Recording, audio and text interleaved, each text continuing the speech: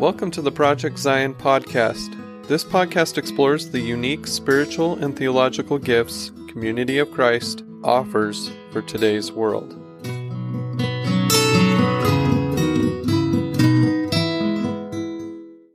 Hello, everyone, and welcome to the Project Zion podcast. I'm your host, Carla Long, and as always, with our Percolating on Faith series, I have with me Charmaine and Tony Chavella-Smith. Hello, Charmaine. Hello, Tony. Hello. Good Hi, to Carla. be here with you.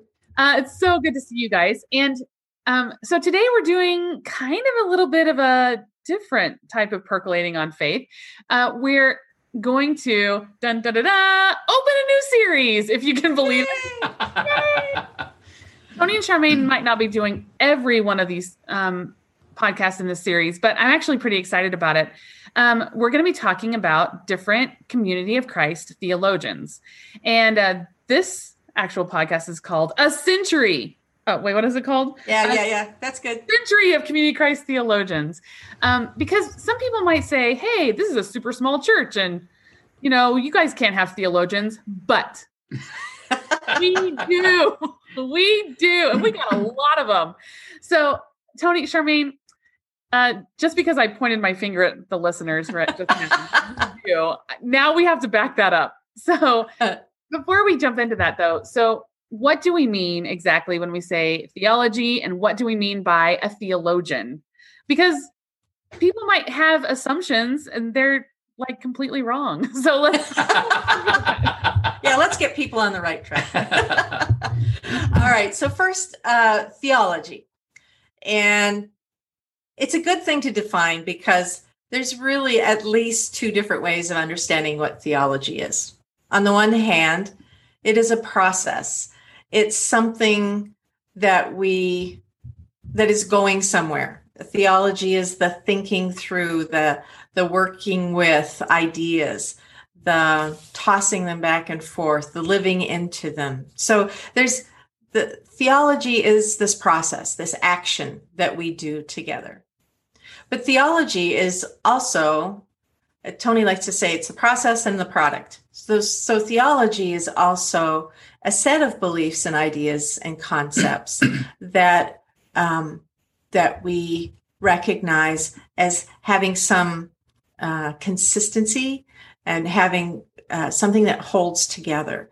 And though that may change at any given time, an individual or a denomination or a group is likely to have a working theology, a theology of idea, meaning ideas, those things we hold. So there's the thing that we build and there's the thing that we hold. So theology is both. So Charmaine likes to make a distinction between doing theology, which is the process, and having a theology, which is the result. I like that one. That's you. Mine. I'm quoting you, my dear. Oh dear, we're quoting each other. You are adorable. We've been together way too long. Especially when you're like, what do you go for? We quote each other. Hopefully on these podcasts, we never have to wipe anything off each other's faces that we slopped on them. Well, if you do, that just means you've been married for however long. I get it. Right. I think it's kind of like, moms who, even when their kids are grown, try to clean their faces. So. Yeah, I've definitely done that. Anyway, back to theology. So doing theology, Charmaine just described as this process. And we love the definition of theology from St. Anselm, that it's faith-seeking understanding. So faith here being, we're in some kind of relationship of trust with the ultimate. The seeking is, I want to explore, I want to understand, I want to go deeper and deeper into that. Understanding then becomes, how do I articulate it? Right. So the product is the articulated, the results of thinking through and seeking. And there's so many theologies over the course of Christian history because, well, time doesn't stand still, right? New contexts, new experiences, new situations to re-engage Christian faith in that particular time. So there's always change and development. There's always change and development, and then at some pivotal moments, there's also often a great deal of argument and dissension.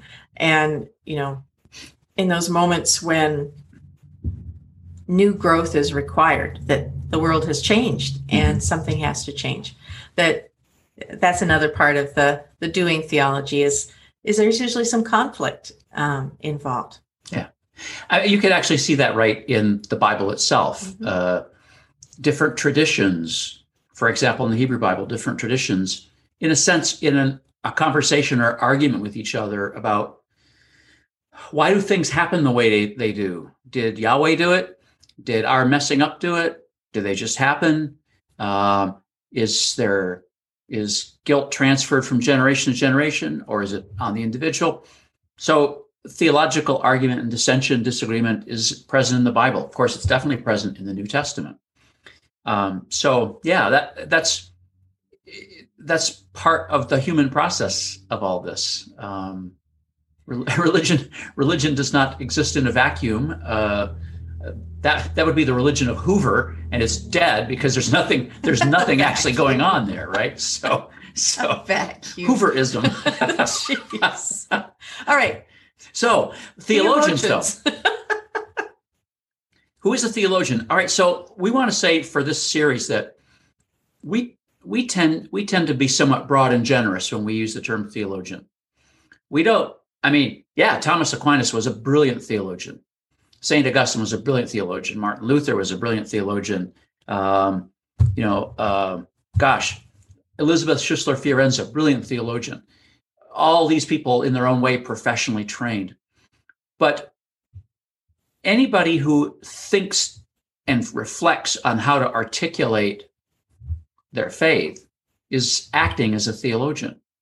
And so when we start looking at Community of Christ's story, we can apply the term theologian to a lot of people. And that would be the same in other churches' stories too. There are way more theologians active in any given church than just the PhD theologians. So we want to be generous about that. And so as we look over theologians from the past century or so in Community of Christ, we want to focus on people who had some kind of enduring contribution or some kind of they were right for their moment in terms of articulating the church's faith at that time.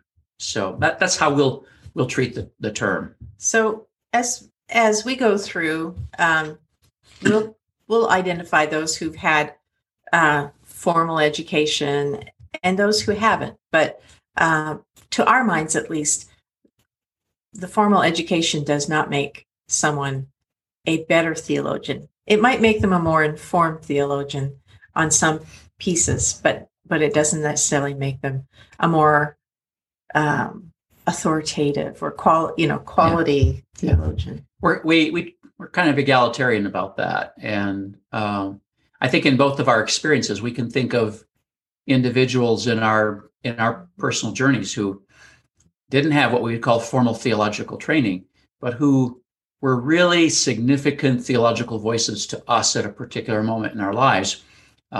They were able to help us understand the faith in a way that was meaningful at that moment. So that qualifies them. So it's going to be a pretty big net that we'll use in this series. So yes, that's where we're going in this century of Community of Christ theologians. So this is probably the most important question I'm going to ask all day. So you would consider Carla Long a theologian too, right? Absolutely. That's what I thought your answer was. Absolutely. And a really good one too. And because she's not only got some educational qualifications, but she also is a practitioner. And is humble. Sure. Thank you so much. That was the most important question I'm going to ask all day.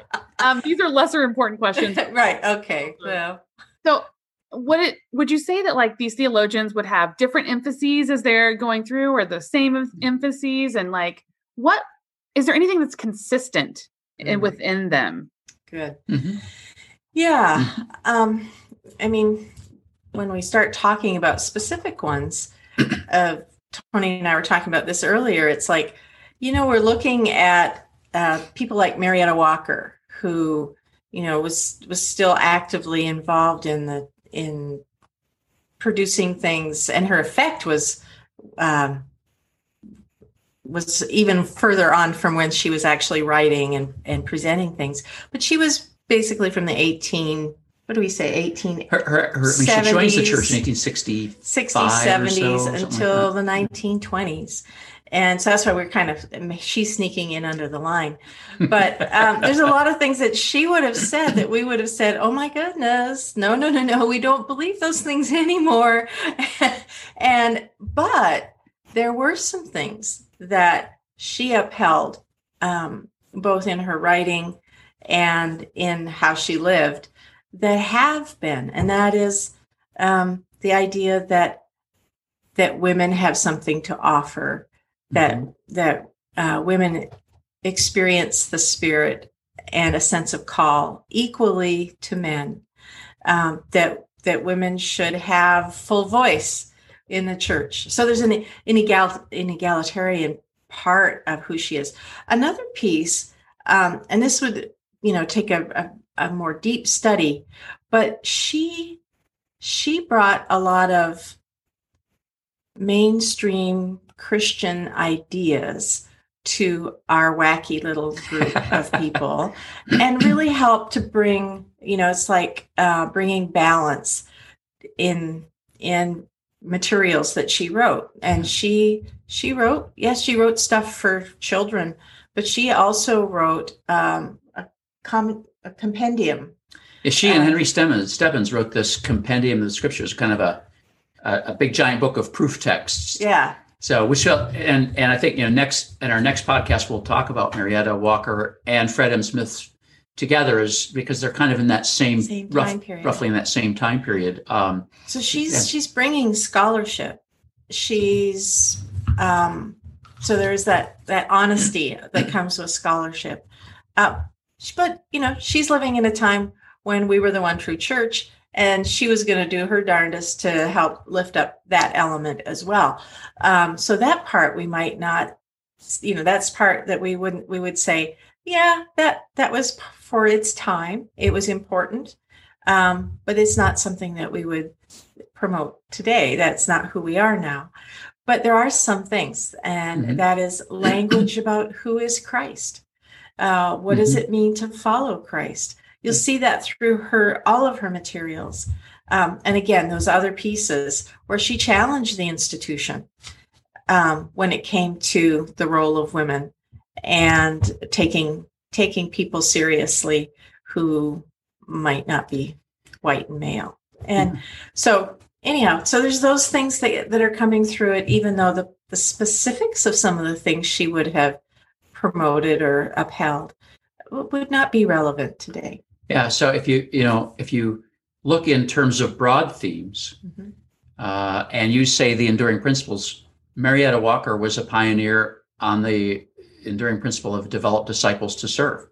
She was deeply engaged in the church school movement of the late 1800s that was affecting all kinds of churches, the Sunday school movement, and so if we look for enduring principles, we will find mission initiatives. We will find representations of these in all of these figures. Yeah. Some more, some less, but that's where you can say you see the consistent threads through time.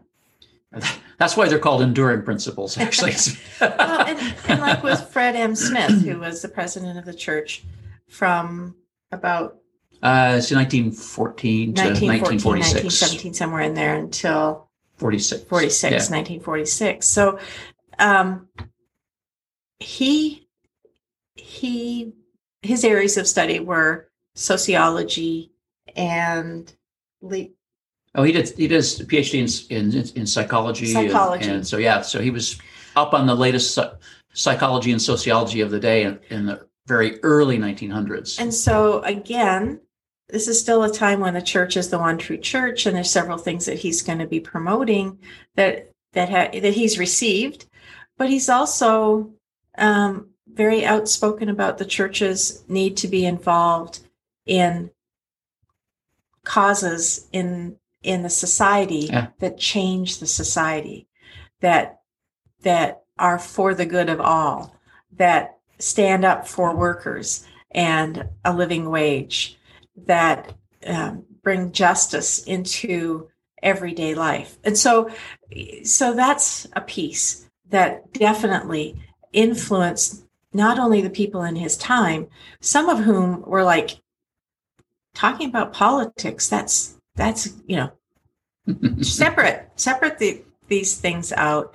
But he's making those connections about what makes for peace and justice, as we understood it at the time. But that's consistent, and it affected future leaders in the church to start looking wider as to what is it God may be asking us to do, not just to have safe little congregations where we're drawing people in, but that those affect the world. So, when you look at these broad themes, then you begin to see consistent threads through the church's theological history.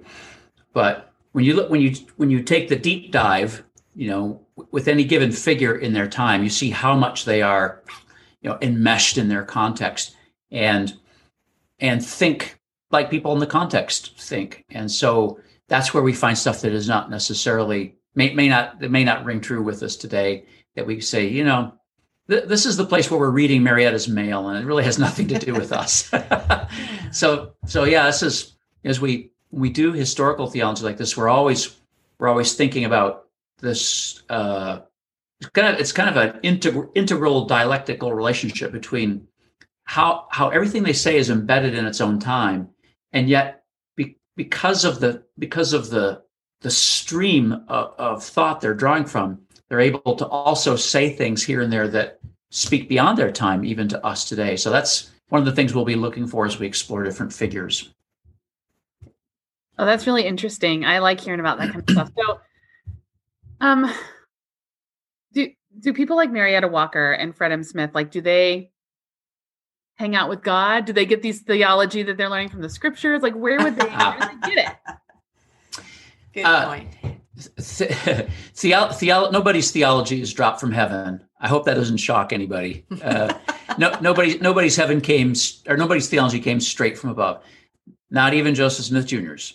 Joseph Smith Jr.'s theology Maybe is especially not some parts of Joseph Smith Jr. There's a lot of stuff in Joseph. Yeah.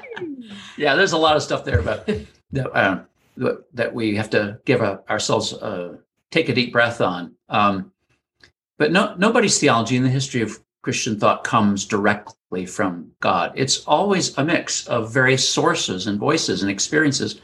And yeah, Carl, if you want to pull up we've used this people get tired of seeing image this, before in a recent podcast, but these things that we call the four voices of Christian theology are four sources: scripture, tradition, experience, reason.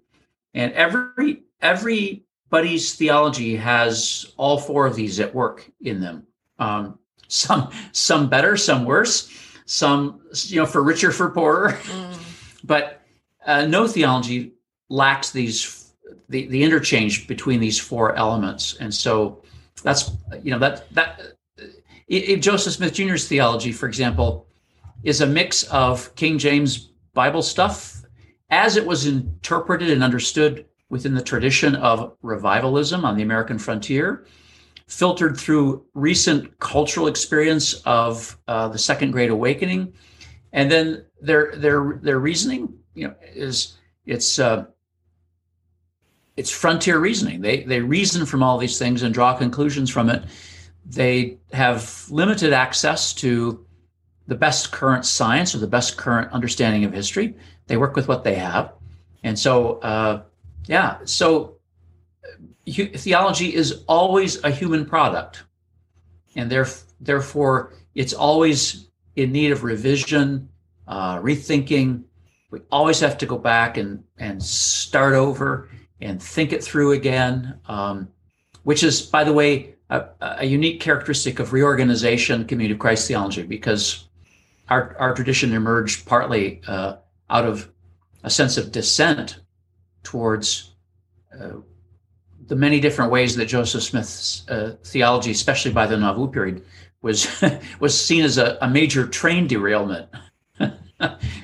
So we would say each of the theologians that we'll be talking about will have drawn from these four voices. But we also, as much as we would say these things just don't get dropped down from heaven, we do believe that God can reach us, can speak to us through each of these four voices. And so each of them would have seen that differently. So going back to Fred M., for him, one of the voices of experience, which would have been his cultural context at the time, is this new social gospel movement that he would have recognized, he would have sensed as God's self-revealing in his time of helping people see more clearly the injustices that our systems were imposing upon especially the poor and those who were laborers who had no voice, and with the inequity of those who already had power, using and abusing it for their own benefit. So he sensed the Spirit speaking through the social gospel movement, and let that shape his voice and his challenge to the church. So those four voices are always there, some in greater and some in lesser degree for each individual, but those are constantly changing with our contexts too. Yeah, absolutely. So I get, one of our goals for this series is we want to introduce hearers and or watchers of this series to people who've had some kind of formative influence on Community of Christ. Because Community of Christ we didn't just appear under a mushroom in the year 2000. We're connected to a long stream of development and tradition, and many different things feed into who we are. So understanding our theological past and where we've come from is really important, and a good way to do it is to look at the contributions of different figures, see what they had to say, what they did, what their instincts were, what they hoped for, what they were seeking, and see how that may have fed into who we are. Mm-hmm.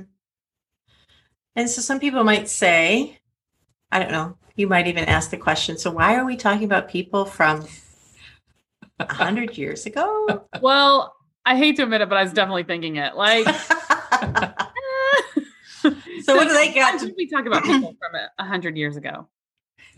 Yeah, and that's because influence builds. Influence, it shifts, and sometimes it's like a snowball, and it picks up more influence as it goes along.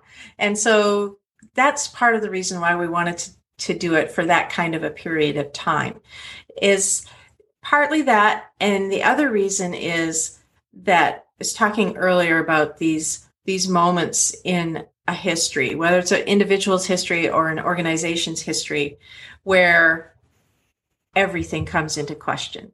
And so one of those places for us was 1860, when the church is trying to reorganize. Some have gone west, and other small little groups everywhere. And then there's what will eventually be called the reorganization, who are trying to pull ideas together. And there is debating, and there is disagreement. And sometimes the only thing they have in common is that they all think Joseph messed up on something. They might not even agree on what it was he messed up on, but they agree that they need to cling together. But that was a very important time for this ferment of ideas, of this sorting, of this sifting, of throwing some things out and drawing some other pieces in to bring balance. So that was one time. But the next time that has been super critical to the church is this time starting in the 40s and 50s, really coming into bloom in the 60s and 70s, 1960s and 70s. Mm-hmm. And and so we wanted a little bit about what led into that. What was the church like before that, theologically? Then what happened in that 60s, 70s, and how did it propel us really in not a completely different way, because there's still all those themes running through, but in a way we hadn't expected. Let's put it that way. So that's the 60s and 70s. And so we want to be able to get some of those voices in the 60s and 70s and 80s who started articulating and challenging where we'd been and saying, this is a new time. It doesn't work. Some of the things that we used to do, that we used to claim, that we used to be about, that's not what's needed. That's not what we're being called to. And so those sometimes very brave voices that took a lot of risks and got a lot of pushback. Another time where there was conflict. And you can see that, the conflict becomes very visible in the time of ordination of women in 1984 to 86-ish. But it had been building for a long time. And that was kind of that one big thing that helped us to let go of some things and to embrace some things as we went forward. So we want to look at some of the people during that time who invited, drew the church into a new way of understanding who we are in relation to God and to each other. Yeah, I mean, it's a fair question. Why should we pay any attention to old dead people, right? And I suppose I could ask Carla. Charmaine and I are a generation older than you. Why would you talk to us? I mean, that's an excellent point. Now that you mentioned it. No, please continue. Keep going. I think, though, a gentle pushback on the assumption of the question is that somehow today is not connected to yesterday. And, nobody looks at a tree and just looks at the new growth at the end of it, right? You look at the whole tree. And the new growth is definitely connected to what came before. And the same way in theology, there's lots of exciting stuff going on in theology today, and Christian thought is able to go places today it's never been able to go. For example, like on LGBTQIA issues. But if it had not been for the rise of the critical scientific study of the Bible in the 1800s and even earlier, we wouldn't have had the tools to enable us to get beyond that kind of very literalistic use of the Bible that was so common, is still so common in so many places. So in other words, that we're able to do things today theologically and ethically that our ancestors weren't but we can do it because of tools they invented. And so that's one reason why it's really important to explore the theological past. We'll find ourselves there, and we'll find our connections there. Recently we've been in the United States. We're on the centenary of women's right to vote, and it's absolutely fascinating to go back and explore the suffrage movement and see the sacrifices. I mean, these are women who had this vision of what ought to be, and so it's very inspiring then for women now to realize, the kinds of things that like an Elizabeth Cady Stanton did, to help make that a reality. So, but also to recognize the kind of conflict there were between people who all knew that they needed to move forward, but wanted to do it in different ways. And actually, it ended up in this case for the Vote for Women, it really required both kinds of approaches to help something new happen. But yeah, again, it's that there's these vital moments where our theology, we have to figure out what is the core of our theology and what are the movable pieces. How can, it's like, well, how do we learn to accessorize for the new season, right? It's very much. Yeah. I should. That's probably well. It'll work. But we need to know what is our core. What we'll hang on to. Yeah. What's classical? What helps us stay connected to God? But there's a lot of pieces that have new challenges before them to address.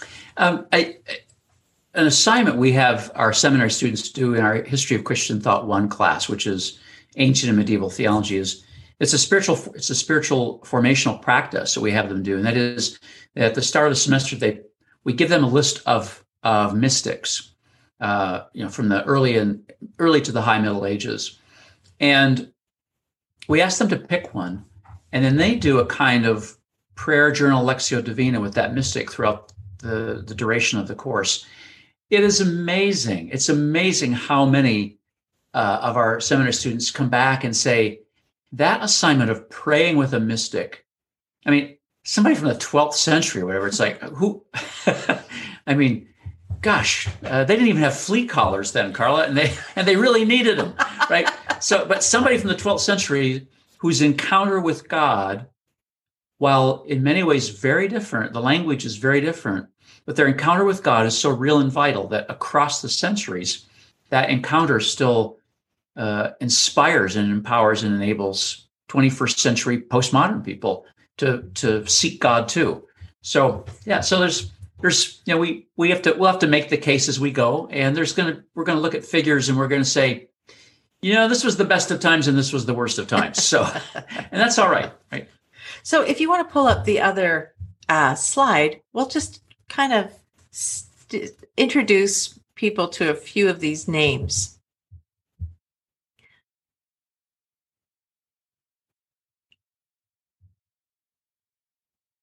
There we go. So theologians to note, we've already talked about Marietta Walker and Fred M. Smith, who was the president of the church, in case we didn't mention that. And then in the 30s to the 70s, F. Henry Edwards, who did not have a lot of formal education in theology, but was a natural theologian and extraordinarily well read. So well read and so articulate. He wrote a lot of things throughout his life, some that really connected with people in the early times of his writings. So in the 30s, he wrote something called Fundamentals that that kind of carried the old theology of the church. And that's okay. Okay. I'll bring that back. I actually was thinking though, I read F. Henry Edwards once, and I was like, I don't understand anything this guy's so hard. I'm going to bring that back. Okay, good. So, I mean, his approach spans some really critical years. So he in Fundamentals, he's kind of, I want to say regurgitating. There we go. The old theology, the theology that had preceded him. He just was very good at articulating it. But by the end of his writing career, he's writing more on spiritual formation. And there's nothing in there that about us being the one true church. He's drawing from all kinds of writers, both in theology and in world religions, to talk about spiritual formation. And so he spans this really critical time where, as a church, we're letting go of some things, and we're recognizing that God can do something with us that we didn't imagine. You want to say anything more about him? He'll be interesting to look at, and he's an example of how a theologian changes her or his mind over time, and that's a process of growth. It's very amazing to see in him. So. Good.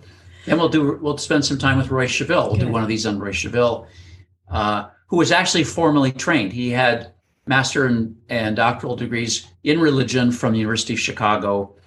And so he represents an actual engagement of an RLDS thinker with liberal Protestant theology from that period, from the early 20th century.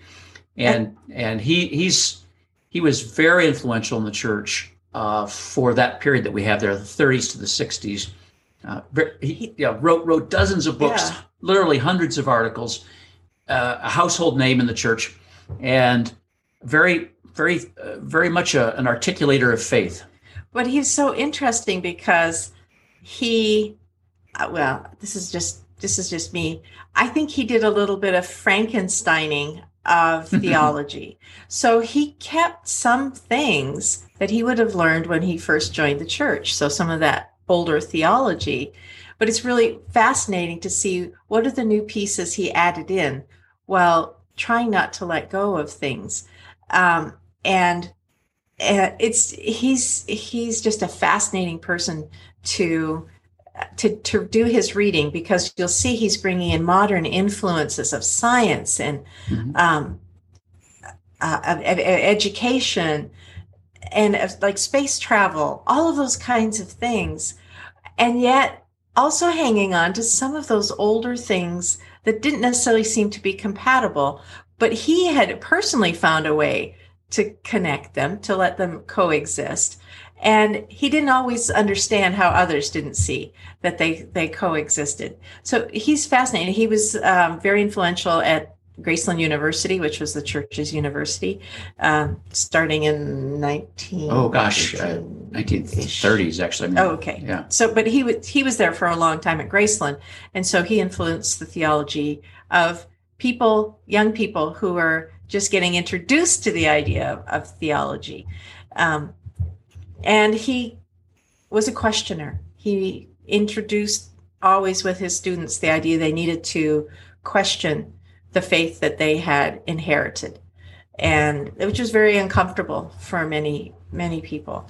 So he's a very intriguing character. And then he was the presiding evangelist for the church as well.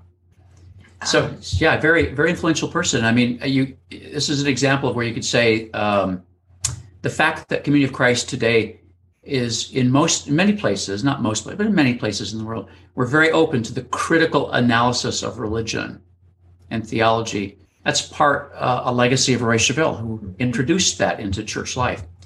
So then we have on this list someone that's, we kind of went back and forth on whether or not he should be on this list. His name is Arthur Oakman. He came from England, again, not formally trained, but like F. Henry Edwards, widely read. And so there's the two sides of Arthur Oakman. He was an apostle in the church.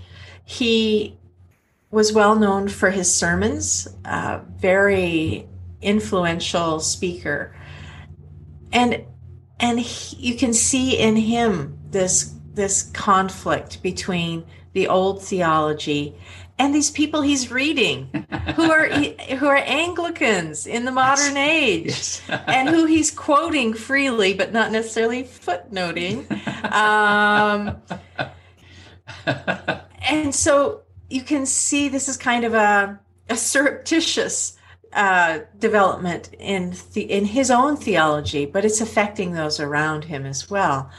He actually was someone who in the 60s and 70s, at that pivotal point when there's that conflict and new direction, he actually has some difficulty with that. And those who were naturally having difficulties in the 70s and the 80s often harked back to him as somebody who had upheld the faith. Not like these new leaders who are taking us off into these unknown regions.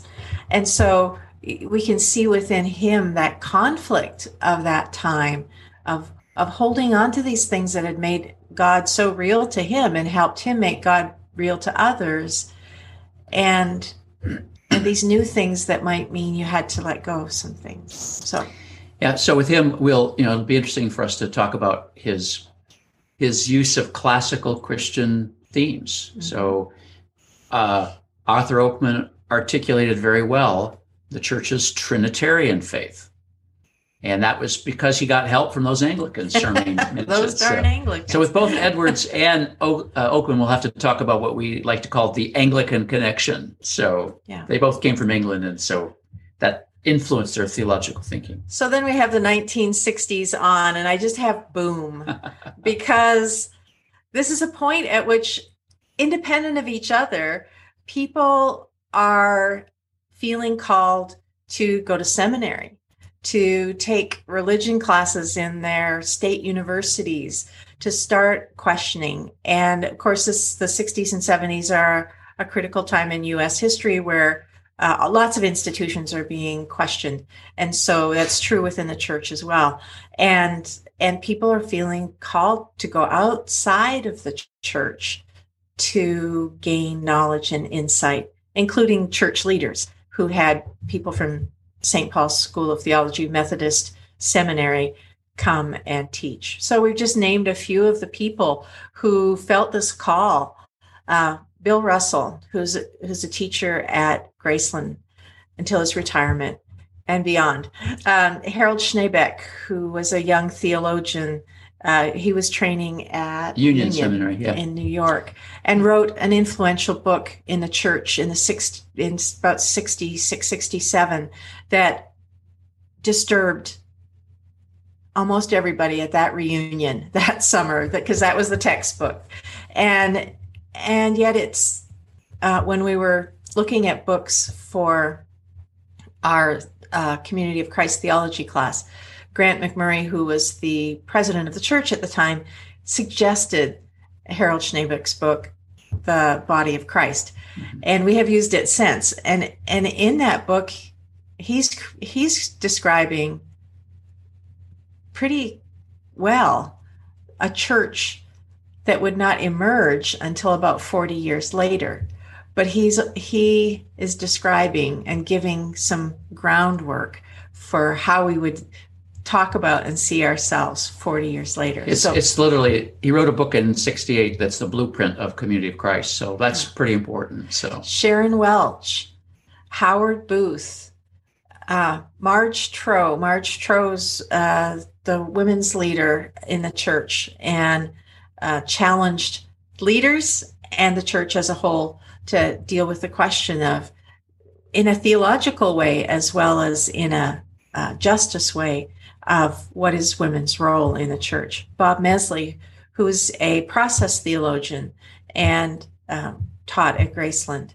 Helen Brew Pearson, who is a church member who felt this call to going to seminary and then doing her doctorate as well, who is now a United Church of Christ minister, but whose response to the call and articulation of that influence. Richard Howard, who's a historian, and yet he knew how to tie history and theology together, and does in almost everything he touches. Though he would not necessarily call himself a theologian, he's affected the theology of the church in impressive ways. Barbara Higdon, who was a president at Graceland University, but also taught classes on preaching and use of scripture.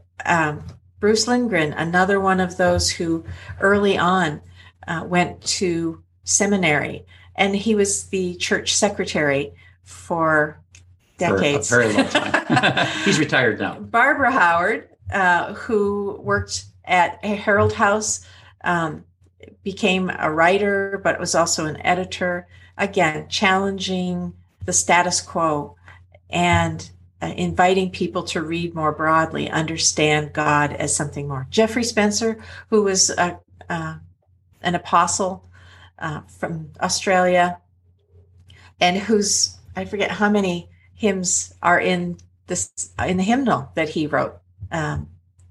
Brilliant theological mind, and he had some formal theological training too, as did Peter Judd, the next one in the list. Peter, who was in the presidency, and Peter, who is still doing lots of writing and editing today. So, and we know we're missing all kinds of names in here. So this is not any kind of a complete list, but it's giving you a little sense of these different people who sense this call to let theology be something more than just those things that were passed on to you and you repeated and carried on. So we have Grant McMurray, who was the president of church, Carolyn Brock, who helped the church to become more aware of spiritual formation. And the language that she brought, the practices she brought, the idea of choosing to connect with God, making doors open to be present to God and God to be present to us, it's changed our way of talking and thinking in the church in ways that aren't measurable, but that are still present. Don Compier, who was the first dean of the seminary, the Community of Christ Graceland Seminary, PhD in theology, yeah. from Emory. He's an Episcopalian priest and absolutely brilliant theologian, and was our boss and our colleague. So. And Jane Gardner, who has written a lot on sacraments and is presently the presiding evangelist of the church, and whose energy helped create the new hymnal that we have, which is so full of theology that calls us forward into who we can be in peace and justice, but also with that deep and solid center around the nature and work of God and of Christ and of the Holy Spirit. So a lot of people would say that we sing into our theology. That's what absolutely. That's right. Would have told us. Yeah. Exactly. You know, the theology in our hymns is what's calling us forward. It's the theology we're wanting to make room for. So Matt Frizzell, who was dean of Community of Christ Seminary, Matt is trained as a theological ethicist and currently works as the human resources director of the church. But Matt is a very vigorous voice for contemporary theology and ethics. And then, of course, President Steve Veazey, who is himself very theologically reflective and sophisticated, and you can always hear that in his sermons. I always can hear his deep theological mind at work in his sermons. So. And of course, you know, Carla Long and Robin Linkhart, those names they're all there too. And that's going to be part of the hard part of this series, is to identify. But the main goal is to say, how has this person and the way that they have talked about their faith, about the purpose of the church, about who God is and what God invites us as a community to be a part of. It's how they do that has the influence. And so that's the only thing that really needs to be connected, is how does this person's living of their theology and thinking about their faith influence the church. So that'll be the two pieces. And I don't think we're promising that we're going to cover absolutely every single figure. No. Because that'll take us for 12 years of podcast, Carl. We're not going to do that. But the idea is we do want to highlight some different figures. And we were talking earlier about, should we just maybe pick dead figures? Because if we start picking living figures, then the ones that we miss or don't mention will feel left out. But we decided just to give a kind of general idea. The buffet table is way bigger than what we put out, but that's a sampler of it. We're assuming that there will be 10 or less people covered. Well, I'm excited about it. I think it's going to be great. And I actually really think that two names were left off of there. Two kind of important names were left off of there. Yeah, go ahead. I think Charmaine and Tony Shabbat. Oh, no. No, it's... But we're both the theologians in residence for Community of Christ for years. So I'm going to say that perhaps you might have an important voice in Community of Christ theology. I mean, call me crazy, but well, I think probably we're looking at it as historians would, and to say sometimes you have to wait, a decade or two after they're not around anymore, to see whether or not they had any lasting influence. To quote a lovely Monty Python line, you can't do us because we're not dead yet. But most of the people in the bottom part of the list weren't either. So, well, I feel like I need to throw those in there. Maybe I can interview someone else about you two. You could maybe interview yourself about us. That could be interesting. Are you sure you want that? Well, I'm sure it would be entertaining. Oh, it would. Well, the list sounds really exciting to me. And these are all names that I've heard before, of course. And I know a lot about a lot of these people, but I don't think I know what their contribution to Community of Christ theology was necessarily. Like I said, I've read Fundamentals by F. Henry Edwards, but I don't think I understood half of it or a quarter of it. It was deep, deep stuff. And so I'm really curious to maybe have that overview of what F. Henry Edwards offered us and so on and so forth. And Arthur Oakman. I think that somebody had a record of his sermons at one point. I think I saw a record. I think it's Richard Betts. Richard, if you're listening to this, you're welcome. He had a record of Arthur Oakman's sermons. And I was just like, where in the world did you get this? So I'm curious about how they formed and shaped us as a people. And I always say we stand on the shoulders of giants. And these are the giants that we're standing on. The giant shoulders that we're standing on. Exactly. Yes. Yeah, it's very, very important. And it's also, in Christian doctrine, there's this idea of the communio sanctorum, the communion of saints. And traditionally, that's a reference to both the church as it is and the church in heaven. That is, all who've gone before us together with us make up the church. It's not just the living who make up the church. And so I think that's a way to think about all of this, that we are in communion with people who've gone before us. And so they still matter. They're still impacting us in ways that we know and ways we don't know. Right. And even if we don't necessarily agree with everything that they said some things at a really important time that then influenced other things that needed to be thought or said or be attuned to, that the Spirit was drawing us towards. Yeah. So, well, I'm excited. We are too. Okay. Well, is there anything else that we need to know before we, jump into this series next time? Not for next time. Sometimes there are some of these figures we may be able to recommend a book or two on when we are getting ready to do them.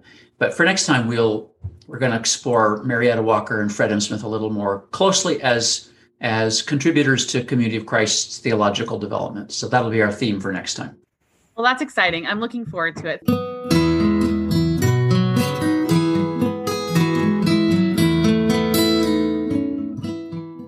Thanks for listening to Project Zion Podcast. Subscribe to our podcast on Apple Podcast, Stitcher, or whatever podcast streaming service you use. And while you are there, give us a 5-star rating. Project Zion Podcast is sponsored by Latter-day Seeker Ministries of Community of Christ. The views and opinions expressed in this episode are of those speaking and do not necessarily reflect the official policy or position of Latter-day Seeker Ministries or Community of Christ. The music has been graciously provided by Dave Hines.